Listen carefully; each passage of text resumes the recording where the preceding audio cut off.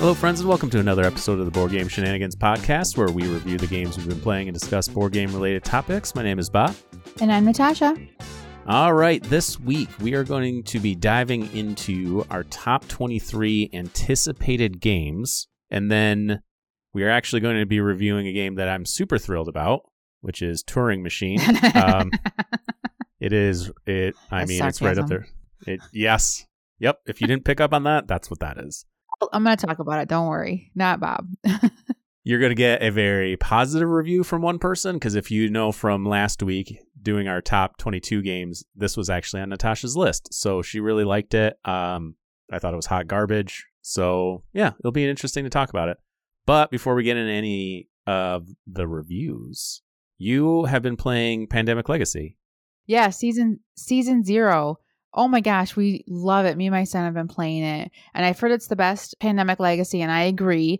It's really, really fun. Your only complaint, Bob, if I remember correctly, is you thought it was too easy. Yes, that sounds right. Yeah. It's different. It's kind of got a different vibe to it than the typical pandemics, because you're fighting these red agents instead of disease cubes. And then you've got objectives that you're trying to hit each month. And if you start off with just having 2 objectives, it builds up to 3. But if you complete one objective, you move on. So even if you don't complete them both, you move on.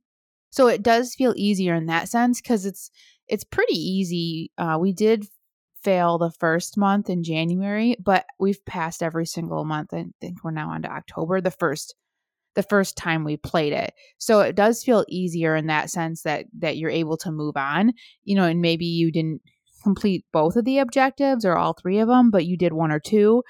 So it, you kind of get that sense, but it's really cool how if you don't complete these objectives, they have consequences. I like it. And the theme of it's really cool. You get all this new content that's really exciting. I won't spoil it because I won't get into too many details about it because it'll spoil it. But I really, really, really like it. I highly recommend any of the Pandemic games. And you don't have to play them in order. It doesn't matter. But they are all kind of connected. Like there's certain themes throughout all of them that kind of come together, which is really kind of cool. They're fun to play.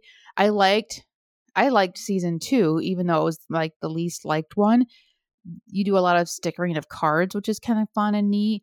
This one, you don't do that. It's a little bit simpler setup, but the objectives are different every month, so that's a little bit more complicated. I don't know. I really, really like Pandemic Legacy, like all of them. I think everybody needs to play all of them. What I liked, I think, the most about season 0 is it felt like you had more choices to make, because based on like choices that you would make, different things would happen or not happen, or you would go down slightly different paths. Uh-huh. So that's what I really liked about it. And let's take a second and talk about, because it's technically not a spoiler because you do it as soon as you start, the passports. Yes. Like that is just so cool. You get to like make your own people, give them, disguises, mustaches, beards, like long hair, glasses, like all these different things. You're a CIA agent. That's laid out right in the prologue. And everyone gets these passports with 3 different aliases. Well, in the beginning, you only start with 1 alias, but you're going to get more. So it's not a spoiler. And so you're going to give your alias these special powers, special disguises, and then later on in the game, you're going to get new aliases that you can use. And it's cool how you use this passport throughout the whole game. Really cool. Yeah, that was some of our most fun, is just creating the different passports for people. I thought that it was really entertaining to do that. I liked that a lot. We always played 2-player, and we would each play 1 character. But this season, I don't know if it's because the passports are so fun or if because the special abilities are so good that we've been playing, just the 2 of us, me and my son, have been playing 4-player games. We each manage 2 characters. Because we started that. We failed the first season in January, or the first month of January. We only played 2. And then we're like, we really want to use these special abilities. We couldn't decide which ones. So we're like, let's use them all. And so we've been playing 2 characters each.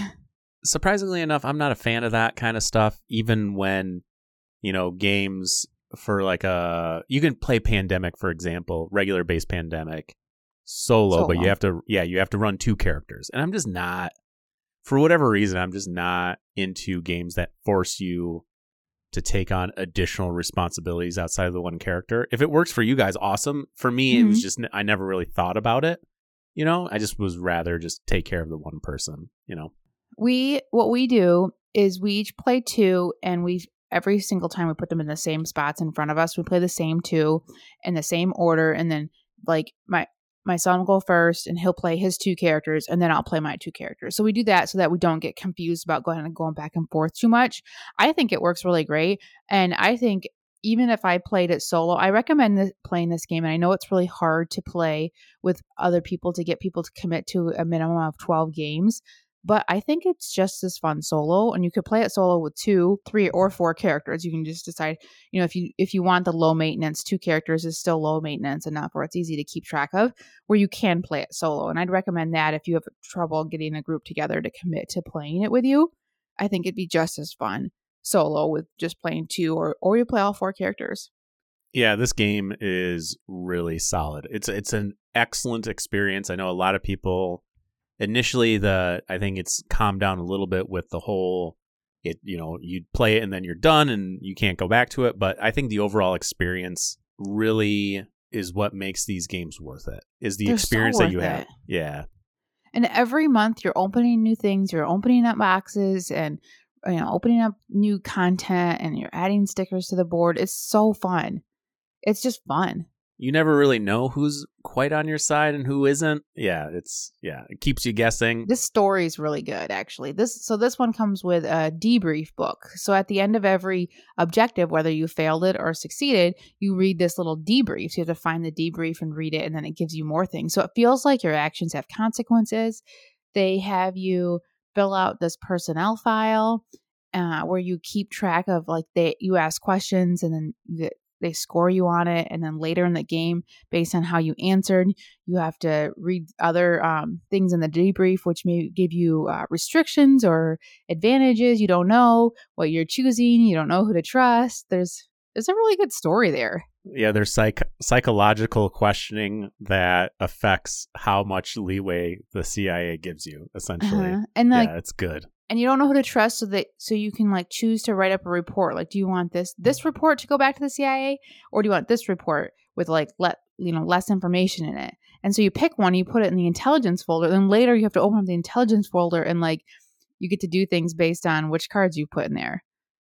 It's feels like everything has consequences. It didn't feel like that in season 2. It felt like even if you failed your missions, then they let you open it up anyways, because you had to continue the game along.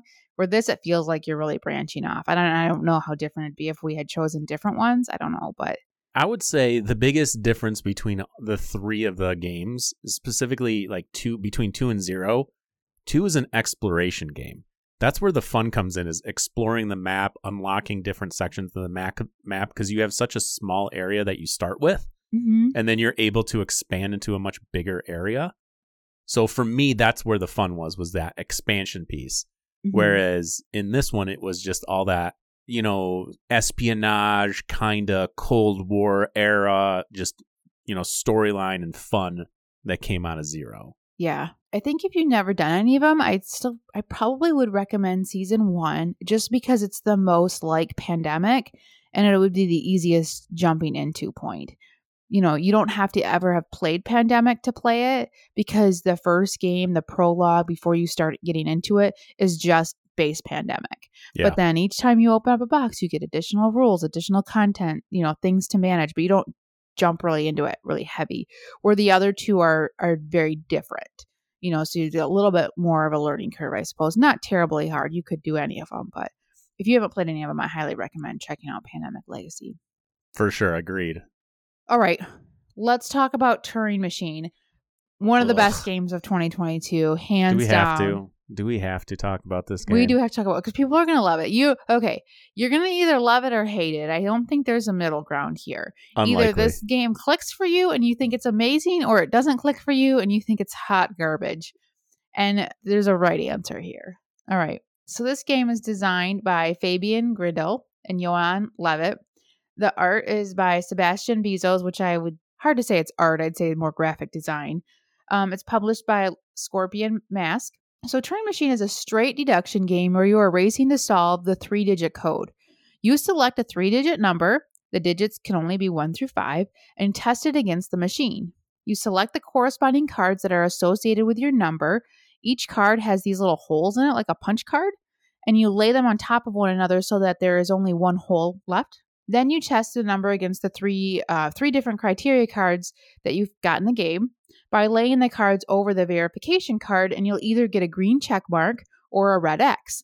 Then you can either solve the code based on the responses you've gotten, or you can select a new number and test it against 3 criteria again, either the same or different ones. And this continues until you know the number. What makes this game so challenging is the criteria cards. They are not straightforward. For example, It might say that the yellow number, which will always be the second digit of the 3-digit numbers, is either 3, greater than 3, or less than 3.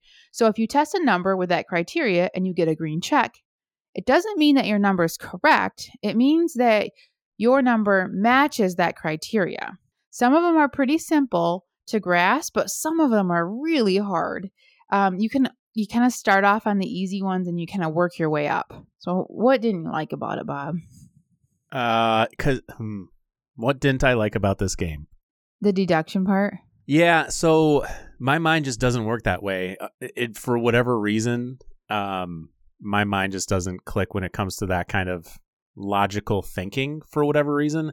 Considering how detail-oriented I am in normal life, like you would think I would be naturally gifted at a game like this, but it doesn't click.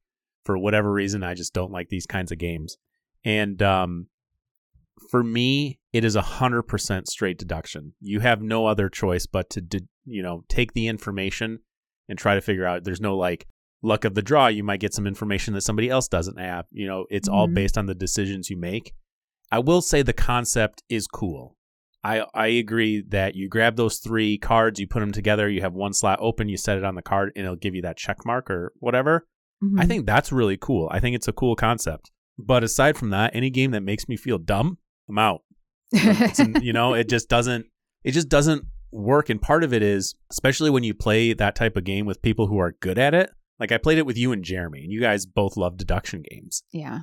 And there's a possibility of doing 9 tests within the game, right? So you have this little piece of paper and it shows 9 slots in which you can write down how you've done it. We did 3 and I was like, all right, I think number 1 is 3. And then Natasha's like, I got it. And then Jeremy's like, wait, what? And then he started looking at it and he's like, oh yeah, I think I got it too. And I'm like, you gotta be like, come on. Well, we did play an easy level, so you're not going to need all 9 slots. Thanks for that. That makes me feel even better knowing we played easy and I still messed it up as bad as I did. All right. So as a cooperative game, I agree. It's not a good cooperative game. This game really is a solo experience. You should play it with yourself. And then you use the app and you plug in how many times it took you to get that. And then it tells you if you beat the robot. I consistently lose to the robot. So I don't know how the robot figures it out so fast, but I don't care about that. It's a robot. It's like I just play it's a different set of intelligence. And if it takes me 9 tries to figure it out, that's how long it takes me to figure it out. I have fun. I think this is a solo game only. Don't play it to play it with other people because there's no sense in playing it against other people.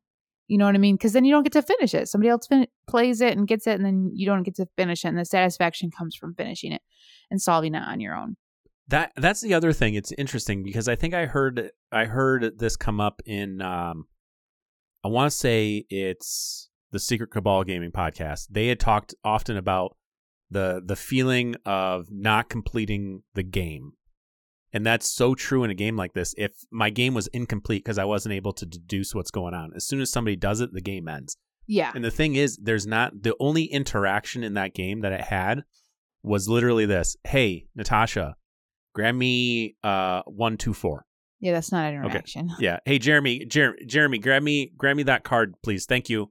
That's what the interaction was. Other than that, it was a solo experience. This is a super cool puzzly game that you should play by yourself and not against other people. Or if you do play it, like I really wanted to show it to you. And so my plan with playing it was like, we're just going to play it until all of us solve it. Okay, there's a winner, whoever solves it first, cool. But at least let those other players like continue playing it until they solve it, because that's where the fun is, in solving it. Yeah, and then I threw a hissy fit and You're like, crumpled no, up the I'm done. paper. I'm out. Fine. I'm out. Nope. That's okay. Nope. I just wanted you to be able to play it at least once so you could have an opinion. I knew you weren't going to like it. I'm not surprised. Why even? Whatever. So who's this game for? Who's going to like it? If you're like, oh, I'm not sure if I'll like it. If you like deduction games, you will like this game. It is straight deduction. If you don't like deduction games, or you don't like games with deduction, or the deduction part of games, you probably won't like this game. Some of the negatives with it, it's a lot to set up and to take down, because you've got all these cards you got to put back in order. It'd be nice if they did a virtual implementation of the game, but then I think it would lose its charm, because what makes it neat is the punch hole, like the Turing machine aspect of it, where you've got these punch cards and you lay them over top, and that's what makes it charming. I think as a game, as a digital game, it just wouldn't be that interesting, because you're just guessing, it's just a Wordle, type of thing. Yeah, But you wouldn't need the cards at all. no. It is surprising that it comes with this nice little like thing that you can set all the cards in, but you have to actually take them out every single time you put them back into the box. Yeah. That's a little weird. Yeah. It comes in a nice little stand that, it's not convenient. So it's fiddly. It takes a little bit to set up. But, if I get it out and play it, I try to play it as many times as I can. But it also, like, each time you play it, you got to take there's this huge stack of the verification cards that are in order. So you have to find them, take them out, and then when you're done, you have to put them back in order. So that's a little fiddly. But I think overall it's totally worth it. It's a really unique experience, a really unique puzzle. If you like playing puzzles, like if you like doing Sudoku, any kind of puzzles that you can work on your own, this is really, really good and totally worth checking out. It's totally worth the fiddliness of setting it up and putting it away. I really, really like it. I'm going to give it a 9 out of 10. I'd say the 10, maybe it wouldn't be a 10 just because of how much work it is to set up and take apart. The funny thing is, I like Sudoku. I actually enjoy it. I have it on my phone and I play it. Weird. So if you like Sudoku, doesn't mean you're going to like this game. I'm just saying. Maybe, I bet you'd like it if you played it by yourself.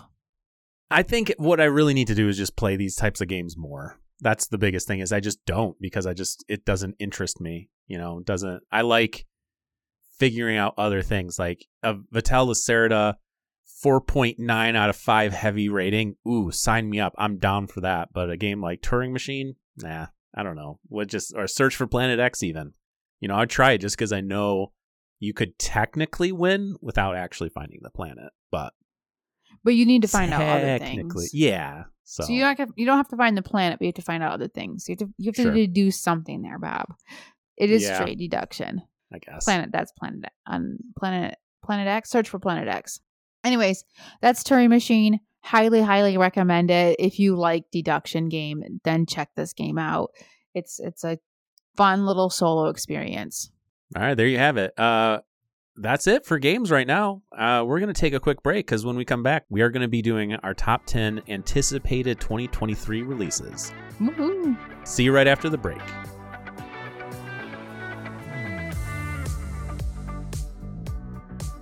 Welcome back, friends. We are now going to be diving into our top 10 2023 anticipated games. Was there a lot of things on your list before you got sat down? Did you have a lot of things in your mind thinking about the next year that you were excited about?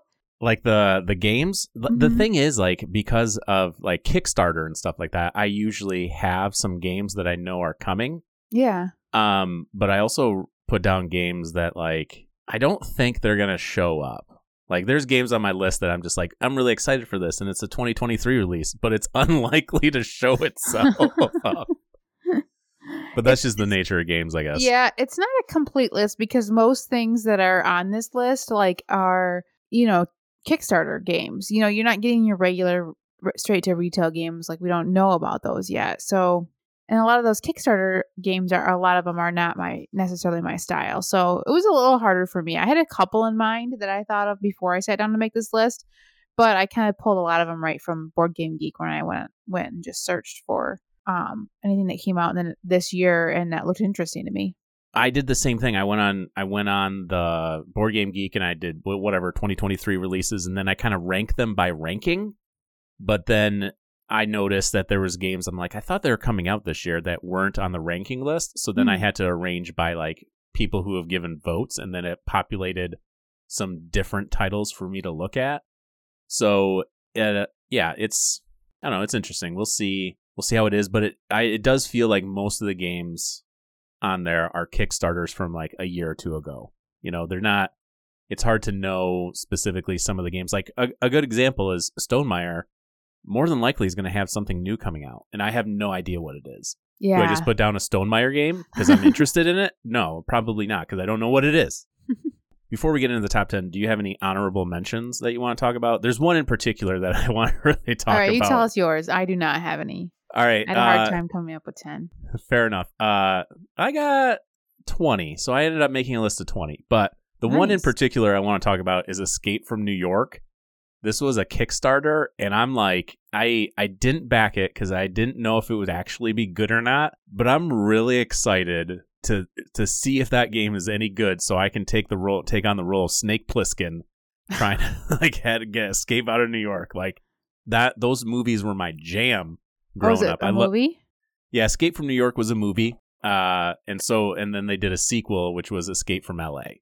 So the premise is New York isn't New York anymore. It's just like a prison, and this plane is flying over. It gets knocked down. I believe the president, he had to go. Anyway, Snake Plissken's like this roguish Han Solo type, like anti-military, used to be military, but now does his own thing kind of guy. And he goes, yeah, anyway. Kurt Russell, yeah, it was my jam back in the day. So I'm really excited for Escape from New York.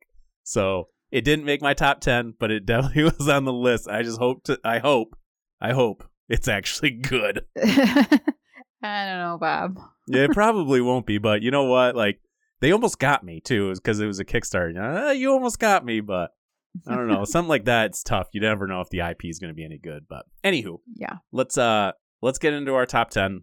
What is your number 10? My number 10 is Maple Valley. This is like a sequel to Creature Comforts, and it looks just as cute and just as adorable. I liked that game quite a bit. This looks like it's a same type of theme but different mechanics. So this is hand management, set collection. The artworks look similar. The characters, the meeples all look similar. Looks like it's got a lot of the similar iconography, but just a different game. So I'm excited to try this one out. It's not on my list, but I definitely keep an eye on the Kid Table Board Games company, because like Power Plants just got released. Not like nuclear generator power plants, but like, like plants, like a flower type thing. It just got released. Yeah. The artwork has always looked really good in those games. This didn't make my list, but it was one of the 20 that I included. Yeah, I'm interested in what they're doing. Yeah, that's my number 10, Maple Valley, a cutesy little woodland creature game. My number 10 is a game coming up from Mind Clash, which is Septima. This is a competitive strategy game where the theme is based around witchcraft. As players, you're going to be a leader of your coven. You're trying to basically prove your worth. And so this has like simultaneous action selection. You're just doing a variety of different things in this game. At least that's what it looks like. Obviously, I haven't played it, but it's a game from Mind Clash. And whenever Mind Clash has a game out, I'm interested in to see what they're doing, because I always think they're doing some interesting stuff. And this is just basically their next one in line. So yeah, I'm interested in it. That's for sure. It looks pretty. I will say that. I haven't looked too much into it, but I do like the look of it, despite it being fantasy mythology. That's kind of why it's not on my radar. It's not fantasy. You're part of like a witch's coven. That's like, what's witch? Witches aren't fantasy? I mean, I guess, but it's less fantasy. It can be far more modern. I mean, like the Salem witch trials, right? So modern, it's not that's what I think of when I think of witches. Whatever. I'm just saying it's not technically fantasy. Well, it's not high fantasy. Let's say that. It's not high fantasy. That's what you dislike. I don't know what fantasy. It is if it's not fantasy. What would witches be? Okay, that's what I'm saying. It's fantasy. It's not high fantasy. You don't like high fantasy. Like fighting goblins and exactly high fantasy. Orcs. High fantasy. Yeah. I don't know how many like times the I have to look of keep it. saying high fantasy for you to I don't understand. know what that even means. High but fantasy is like D&D, where you're dealing with stuff like that. Fantasy in general is, deals with a lot of like supernatural stuff. So yes, technically witches would be part of fantasy, but it's not high fantasy. You despise high fantasy. Actually, I'm looking at this game and it looks very Euro-y, and so now I'm kind of excited. And I like the artwork a lot. So okay. Yeah. It's supposed to be very interactive, strategic. It's supposed to be pretty solid, but Minecraft usually does a pretty solid job, I would say, overall. I would play this. I would try it. So my number 10, Septima. All right. My number 9 is called Seed. It's a little game about planting, and it's puzzly, and that's really what caught my eye. You, on your turn, you have so you have a little field that's represented by a 4x4 grid, and then you can plant, you can dig, sow, irrigate, or harvest, and then new field cards come out, and so it just looks like a nice little puzzly game. Something not too heavy. It's 8 plus 30 minutes. Cutesy. I'm interested. This kind of looks a little bit like Tiny Towns when you look at the pictures of it. It kind of gives me Tiny Town vibes. Yeah, and I think you're really limited on what you can do, and you kind of have to figure it out. And seems right up my alley. This is a Natasha game for sure. It's planting. Anytime there's any sort of planting, I'm surprised. Ooh, what's that? Yeah, you're on. You're on board for that one. Sign me up. It's got these pictures of like what looks like a roll and write. I don't think it's a roll and write, but it's got a drawing of things that are written in. So that's what I was like, well, what's that? That's why I caught my eye. That is my number 9, Seed. All right, my number 9 is a game called Ice. It's capital ICE with a space in between. It's not actually spelled out. If you're trying to search for this on Board Game Geek, that's going to be pretty tough. I did find it, but I had to type I space C space E. Yeah, so that's the way you have to find it. And then there's a bunch of things that populates or whatever. But so this game looks really interesting because what you do is it's like the exact opposite of a tile placement game. So you're going to build up this formation with different tiles on top of each other. And then you're going to be digging down, removing tiles and exposing things underneath. I think it's a really cool concept. This also was a Kickstarter game. I didn't back it, but it looked cool. It looks gorgeous. Yes, 100%. The art is really, really stunning. It's got this really nice, clean look where it's really kind of simple but bright colors. I really like the art. If you like artwork that has a lot of straight lines, I'm not an artist, so I don't know exactly what kind of artwork specifically that entails. Mm-hmm. But they use a lot of like geometric shapes. So like the box cover has ice written on it, but then it has light beam that's like a triangle and a bunch of these trapezoidal pieces. Either way, it seems like a really cool concept. You're digging into there, finding stuff and everything like that. So this one really caught my eye, and I'm waiting to see how good it is when it comes out. Yeah, it's hard to tell because all they have is pictures of the artwork, so I can't see anything about the game. But so it could, who knows.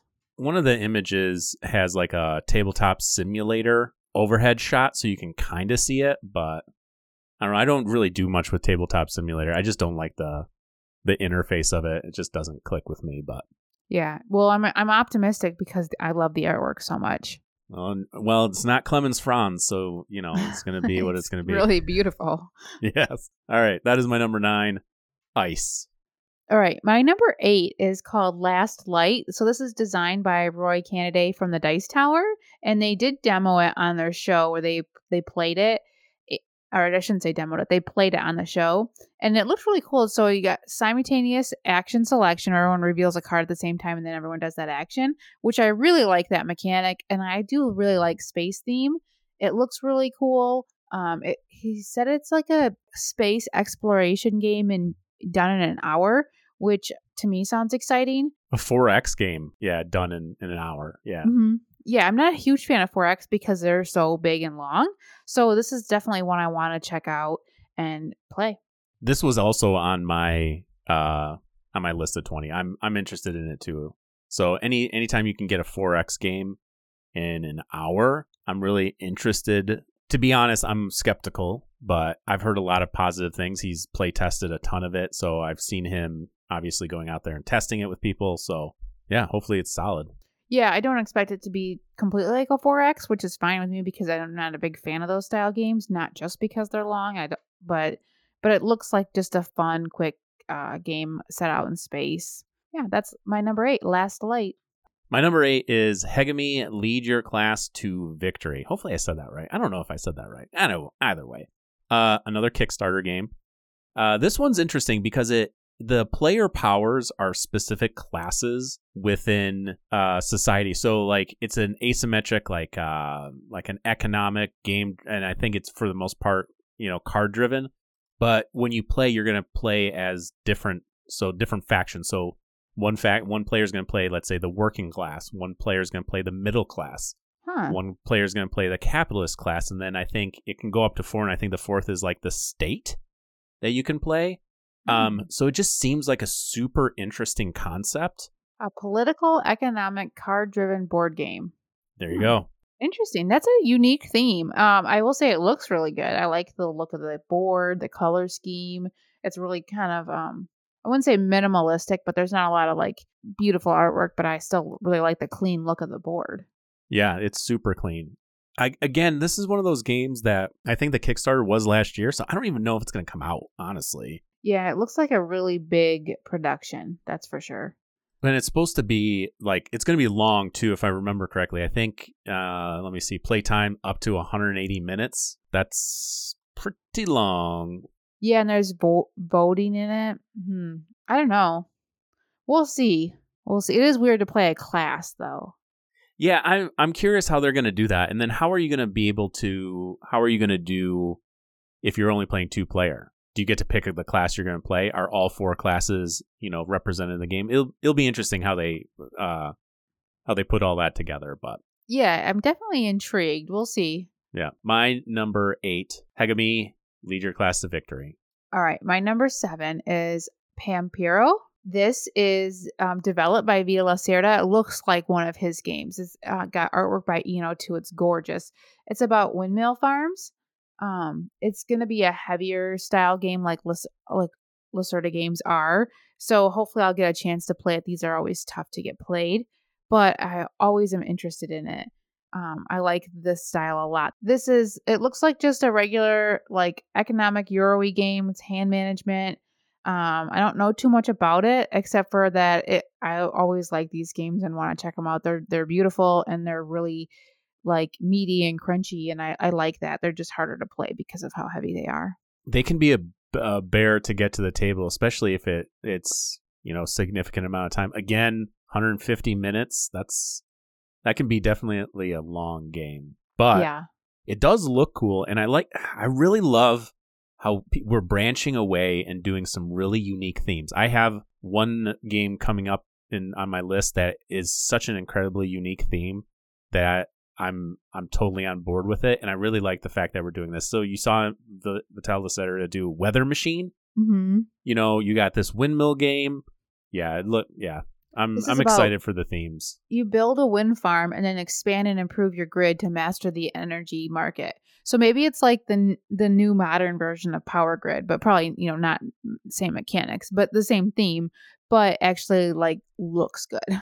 Yeah. Which is cool. That's my number 7, Pampiro. All right. My number 7 is another Mind Clash game, Voidfall. And yeah, it's Mind Clash. What am I going to say? Like, did you think that this wouldn't be on my list?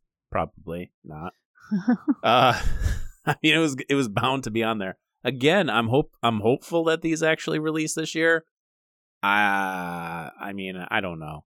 A 4X style game with Euro mechanics is essentially what this is offering. Oh. So I really like Eclipse. And part of the reason why I like Eclipse is it offers a 4X experience, but then still has a lot of Euro-y mechanics with managing, how much you can do with the discs on the bottom of your board being placed out. I really enjoy that aspect of it. So I'm really hoping Voidfall is going to take, the Euro concept in a 4X game and just expand upon it and make it really interesting. I'm hopeful that that's what it's going to do. It's got a gorgeous look. I feel like I'm saying that for all these games. Yeah, it's Ian O'Toole. I mean, that's the thing with like artwork these days is like the artwork has just been so good So when a game like we had game night recently, and I was talking to some of the employees, and we were talking about Ready Set Bet because I hadn't played it yet, and we were just dogging the like look of it, of how terrible it looks compared to some of these new games coming out. They just look good. Even these cards look cool. Yeah, I would 100% play this game. It's got a super cool looking sci-fi theme.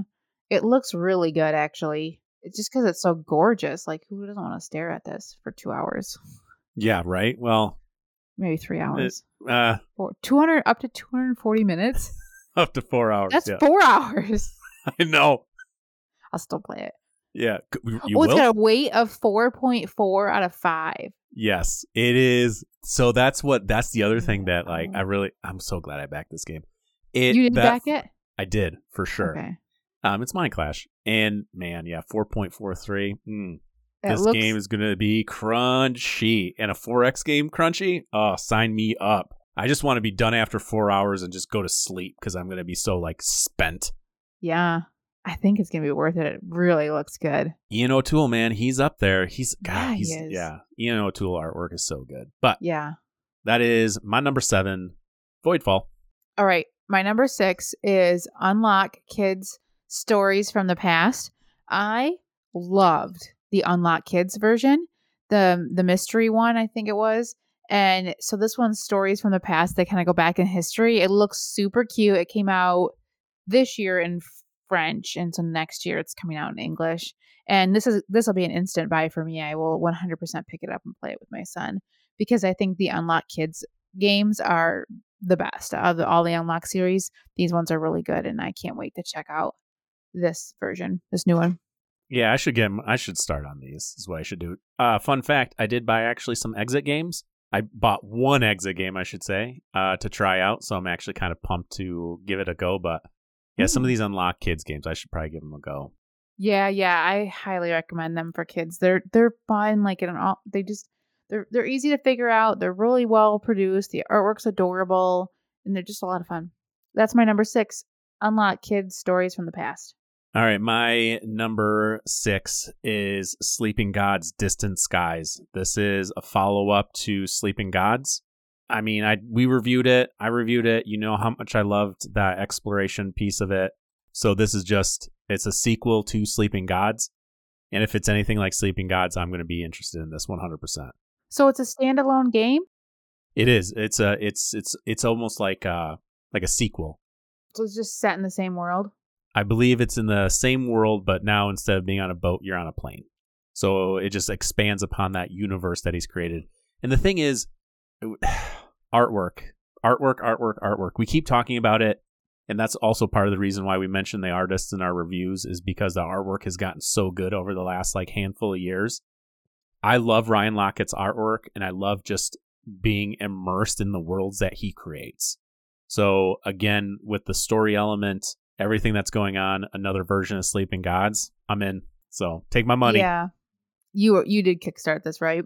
No, I did not. Actually, you didn't? I think it was a game found. I don't think it's Kickstarter. No, I didn't. You'll be able to get it in retail, I'm sure. And that's part of the thing is certain, like, I'm more willing to kickstart or game found games that I know won't be released. Like, for example, Mind Clash. While they do it, it's not as like easy to get a hold of, or even Awaken Realms games. Typically, they're Kickstarter only ish, kind of asterisked. But no, this one I know I can get. So I didn't back it, but I'm pumped for it. So yeah, my number 6, Sleeping Gods: Distant Skies. All right, my number 5 is Race to the Raft. This is a follow-up to Isle of Cats, which I love Isle of Cats. This would have been my number 1. However, it is a cooperative game, so that's what brought it down just a little bit. But the reason why I'm still excited about it is that it's hidden information. So you have a deck of cards and you're all working together to like create paths for these kitties to get off the island before the island catches fire. And so you all have to work together to save the kitties, which is cute. But you have cards that you can play and you don't know you don't know the other people's cards that they have in their hand. So I really like co-op games with hidden information. So, and I love Isle of Cats. And I'm kind of excited about this one, even though it's a cooperative game. I mean, it looks cool. I'm down to play it for sure. You know I love cooperative. You had me at cooperative. Cooperative tile placement? Yeah, sign me up. I'm done. Yeah, it's got a little polyomino. I didn't actually see this when I was going through the games for this didn't hit the list. It's like path building, tile placement, puzzly. So it looks like something I would like. 8+, I could play it with my son. I'm interested to see how you'll like this game, considering it's do like family cooperative games because I can play them with my family. I like those I like more that weight of cooperative games better than like the heavier ones that we'd play at board game night. Yeah. All right. That is my number 5, Race to the Raft. My number 5 is Iridia, The Paths We Dare Tread. So this is the best way I can describe it is imagine Zaya Legends of the Drift system, but in a fantasy setting.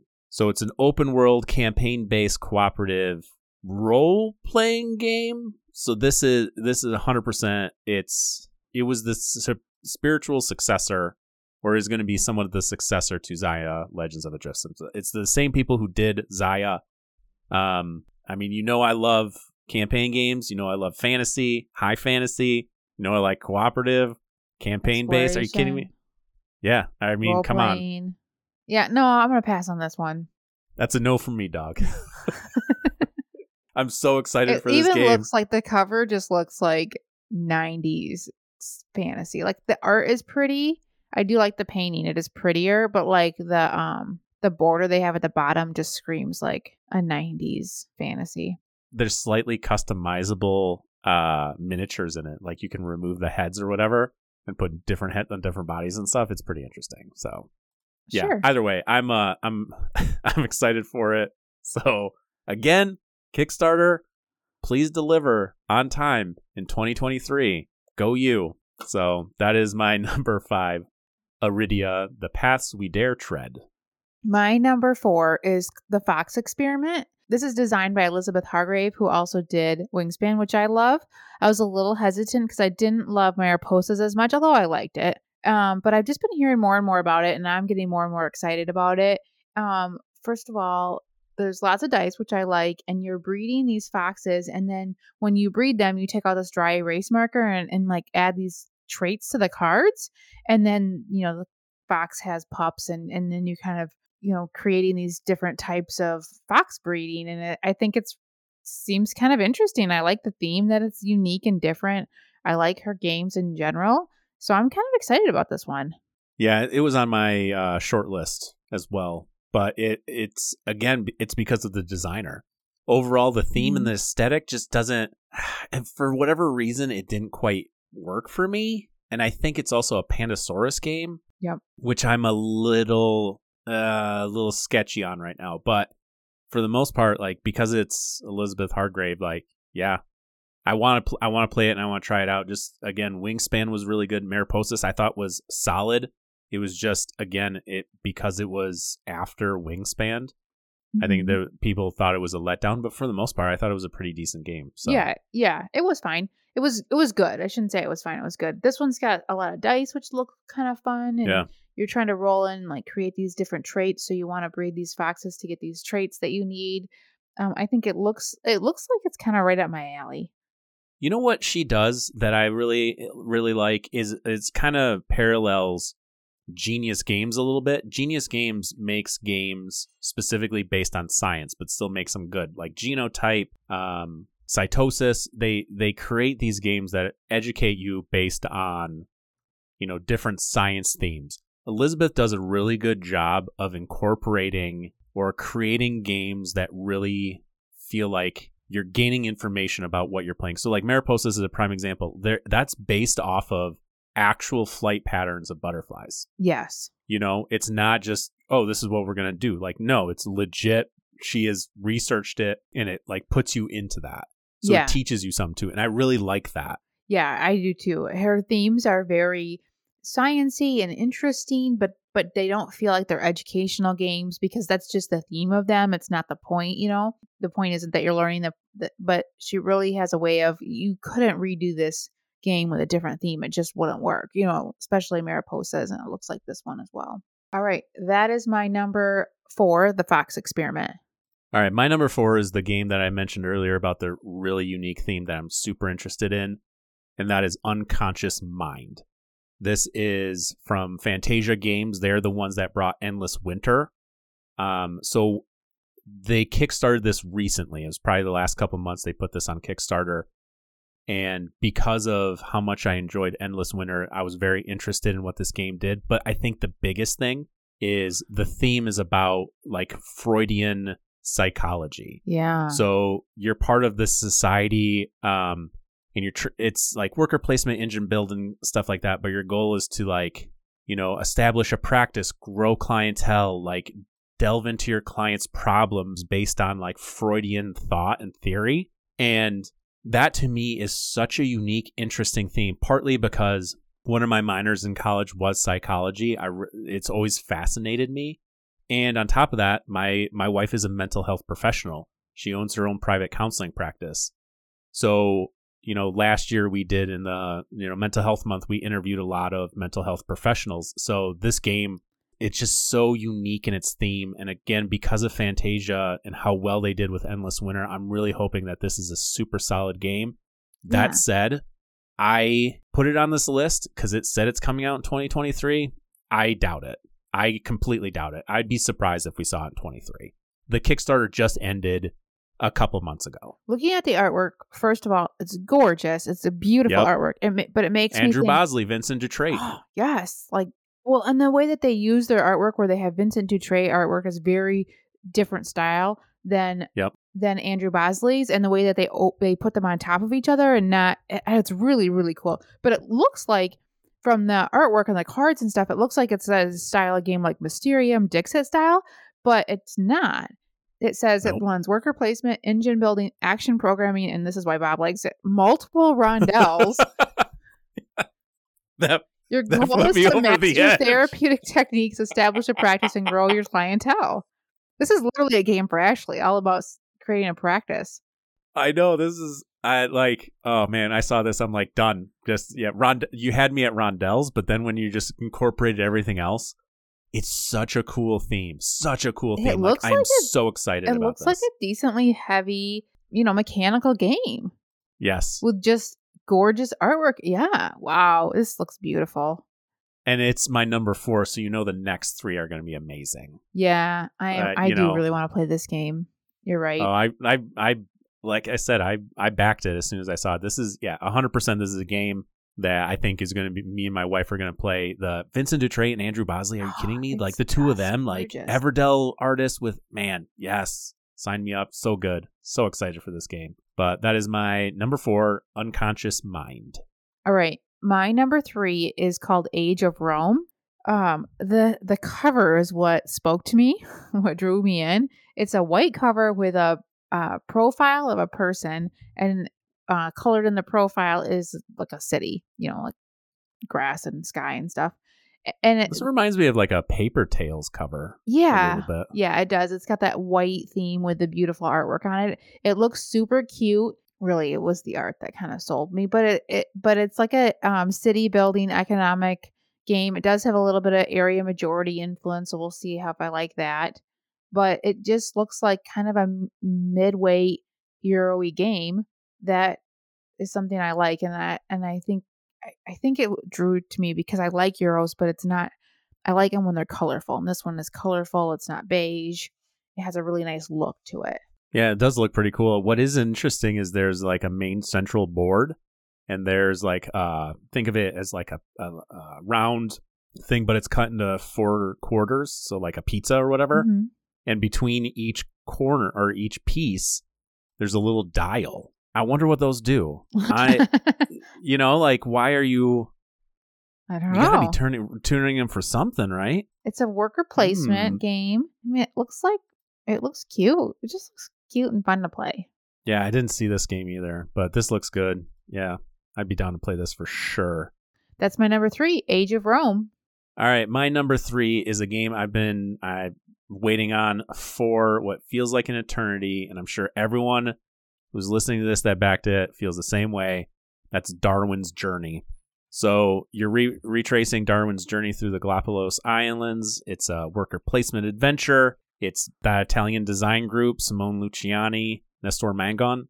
This game should be out. It's not. It feels like it's been sitting in limbo for what feels like an eternity, but I'm just super pumped about this game, and I'm just waiting. So cool. This is what I wanted other Darwin's game to be. The other one was really kind of boring. Well, and this is Thundergriff Games, so for most part, I really like a lot of their stuff. That's one of those publishers that I just kind of have a lot of faith in that they're going to do something. They did Role Player, 10 Penny Parks. Kate May, I was a little on, but overall, like, it's still a pretty decent game. Yeah. It's got this, okay, I'll repeat myself. It's got gorgeous artwork, but it's unique. It's a unique style to the other games. Like, it's got this kind of old-fashioned style to it, which I really like. It fits the theme, and it looks gorgeous. And yeah, this is 100% up my alley. I didn't realize it was by the design team that you like so much. Yeah, I mean, Simone Luciani, done. That's all you need. Throw that in a box and I'm buying it. But again, it's been kickstarted so many years at this point, and I don't understand why it's not out yet. I mean, they send updates, but I don't listen to those. I don't read emails that I don't need to read. I read enough emails at work. Matt, I should correct myself. I skim enough emails at work. Yeah, I get it. So, but that is my number 3, Darwin's Journey. All right, my number 2, Scholars of the South Tigris. I actually didn't even look into this game. I was like, ooh, South Tigris, I'm in. 100%. I don't even know anything about it. It's got, I guess I should read about it here. You gotta get the most victory points by the end of the game. Points are gained by translating scrolls, increasing knowledge in various areas of science and math, influencing the guilds, and retiring translators after their years of faithful service. Listen, okay, you know what? It doesn't matter. It's a Shem Phillips game in the South Tigris series of games. It's at this point, like, everyone's. This is on everyone's list. I'm like, yeah. I mean, does it matter how you score points? It doesn't matter. It doesn't matter. It doesn't matter. We'll figure it out when we get the game. Yeah. I am in. I will be buying it. It is already mine. Not yet, but it will be mine. Doesn't matter. Are you more inclined to buy it because you're the one who bought Wayfarers? Yeah. So I'm gonna tell everybody I'll buy this one because then I'll have the collection. You're going to do this trilogy? It was got a weight of 4.42 out of 5. So it's going to be another heavy one. The South Tigris ones are heavier, but I'm liking them. All right. That's my number 2, Scholars of the South Tigris. All right. My number 2 anticipated game of 23 is Scholars of the SouthTigris. 100%. I think we have the same number 1 then. Maybe. I don't think so. Oh, okay. I doubt it. Okay. Yeah. I mean, do you know more about it than I do? No, I don't.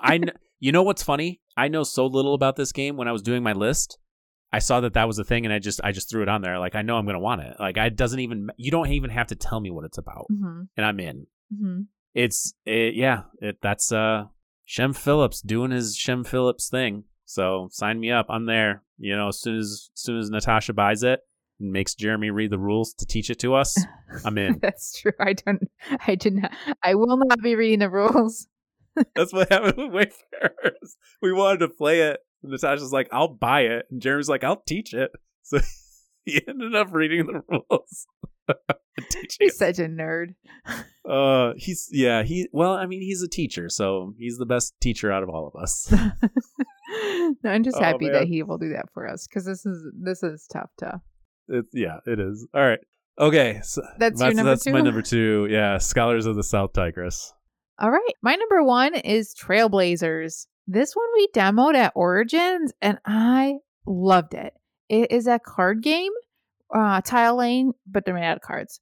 So you just lay down these cards, but the trick with it is that there's like 3 different paths you're trying to create, and the trick is that you can rotate the cards any way you want. They're like domino shaped, where they're like 2 by 1, so they're different, and it's not going to be like a grid, like a Carcassonne grid. It's going to be a grid that kind of is a wonky shape to it, and I really liked it. It was small. The cards are small, portable, easy to play. It's a family game. This is an instant buy for me, and I'm really excited about it. I will tell you that this is on my short list, but it is not my number one. Wow, there's a lot of really good games coming out this year that we know about. Think about all the games we don't know about. I know, that's what I'm saying. That game, playing it, I think it's a cool concept. I'm interested when it comes out to play it a little bit more. Hopefully it reminds me of like Carcassonne, but you're developing more roads. You know? It's just straight roads, yeah. Yeah. But like different types of roads, I think the twist of the being able to rotate the cards in different shapes. Oh, and you can also lay the cards over top of other cards. So if you have a better path, you can now manipulate it and change it. It's played over a few different rounds. It's really quite an interesting game with being just a simple tile laying game. Well, it's drafting. You're drafting all the cards to place. That's right. Yeah. So. Yeah, the fact that you can place the card on top of cards that already exist, I think adds this unique element to it, takes it one step further. So now you're just not necessarily looking at your board in terms of where all your open spaces are. You're looking at it of where does this card fit exactly the best. Mm-hmm. You know, so it's gonna be a fun game for sure. I think a lot of people are gonna like it. Yeah, I think it's going to be a great family game. That's my number one that I'm most excited about, Trailblazers. All right, my number one game of 2023 that I'm excited for is Anunnaki: Dawn of the Gods. All right, alien civilization among ancient human tribes. Do you know what the Anunnaki is? No, I've never heard of it. It's like a I don't want to say cryptid because it's not a cryptid, but it's basically the thought that like these aliens came down and like developed our society basically. Oh. There's going to be a bunch of nerds that are just like, that's not right. And my bad. Okay. I'm not super into Anunnaki, but I understand the concept. The biggest thing, Natasha, if you're looking at it right now, who's the number one designer listed on there? Simone Luciani. You know it. And published by Cranio Creations. Yeah. I'm in. Sign me up. The theme is cool. I do like that. Like the idea of the Anunnaki, I think is an interesting like urban legend, myth, whatever you want to call it. You're dealing with a bunch of miniatures, so I don't know if you're doing a lot of like battling and stuff like that. I think it's supposed to be like a 4X Euro game set in like ancient times, ancient civilization, economic exploration fighting game. There you go. Yeah, 4X Euro game. Well, dang. I'm kind of liking the minis too. They look cool. Yeah, they do look cool. It looks kind of cool. It looks big. Oh, it's a table hog. Yes. I don't even think it'd fit on your table. I'll make it fit. Are you kidding me? And the thing is, playtime is only an hour to 2 hours. So, like, it's not going to be super long, or it shouldn't be super long. So, yeah, when I saw this, I was like, ooh, man. Did you back this on Kickstarter? I didn't know. If it was on Kickstarter, I didn't know about it. I wonder when it's coming then. It says 23. I don't know. Who knows, man? Cranio Creations, like, yeah, this game looks cool. This looks real cool. I love, like, again, the theme kind of speaks to me. Yep. I'm really digging these like miniatures and just the overall aesthetic. Simone Luciani, done. Are you kidding me? Wow. Sign me up. We've got a lot to look forward to this year. You know, looking back at 22 and just the amount of good games that came out, and just looking at 23 about the games we even know about. Like, we listed games that we know about. There's plenty of games, like you said, we don't even know what certain publishers are even going to do. Mm-hmm. So it's such a good time to be in the board gaming industry right now. Yeah. It's such a good time. And the thing is, like, it's somewhat unfortunate is because of all the titles that are coming out, it can be very overwhelming for new players, new people coming into the hobby. But it's such an exciting time because there's just so many good games. And there's so many games that are coming out that have unique themes that, you know, will interest people that normally wouldn't be into it. You know, you're getting away from trading in the Mediterranean. You're getting away from these like dry, boring Euro themes, and like you're doing a Euro game based on, you know, having a witch's coven. You're doing a Euro game based on, you know, unconscious mind. You're doing all these different things. The Fox experiment. Even your generic fantasy one that you had listed at least looked cool. It looked like bright and colorful and fun instead of like dark and dreary, which I like. I like the brightness of these games. Yeah, I think Kickstarter is doing a lot for the artwork and the board gaming too. they're making it more of an emphasis on those things to make sure, like, you got to make your game look good. Mm-hmm. You just got to. It's inexcusable to make your game look bad nowadays. Yeah. You know, we were having that conversation. I was talking with those employees about Ready, Set, Bet. Some of the other games we talked about, like Rio Grande, you know, the Space Station Phoenix. Mm-hmm. Just the artwork is just, and then like Queen Games, the thing is, Queen Games has such a recognizable cover that you know it's a Queen Games. Mm-hmm. It's just 20 years old. Yeah. It needs to be updated. Their games look boring, and I've played a couple, and they feel kind of boring. You know, when there's beautiful games out there, we have a lot of choices. Yeah. All right, well, that's our show for this week. Thanks for listening to our shenanigans. Please leave us a review and check us out on Instagram or Facebook. Send us your questions to boardgameshenanigans@gmail.com. Thanks, everybody. See you next week.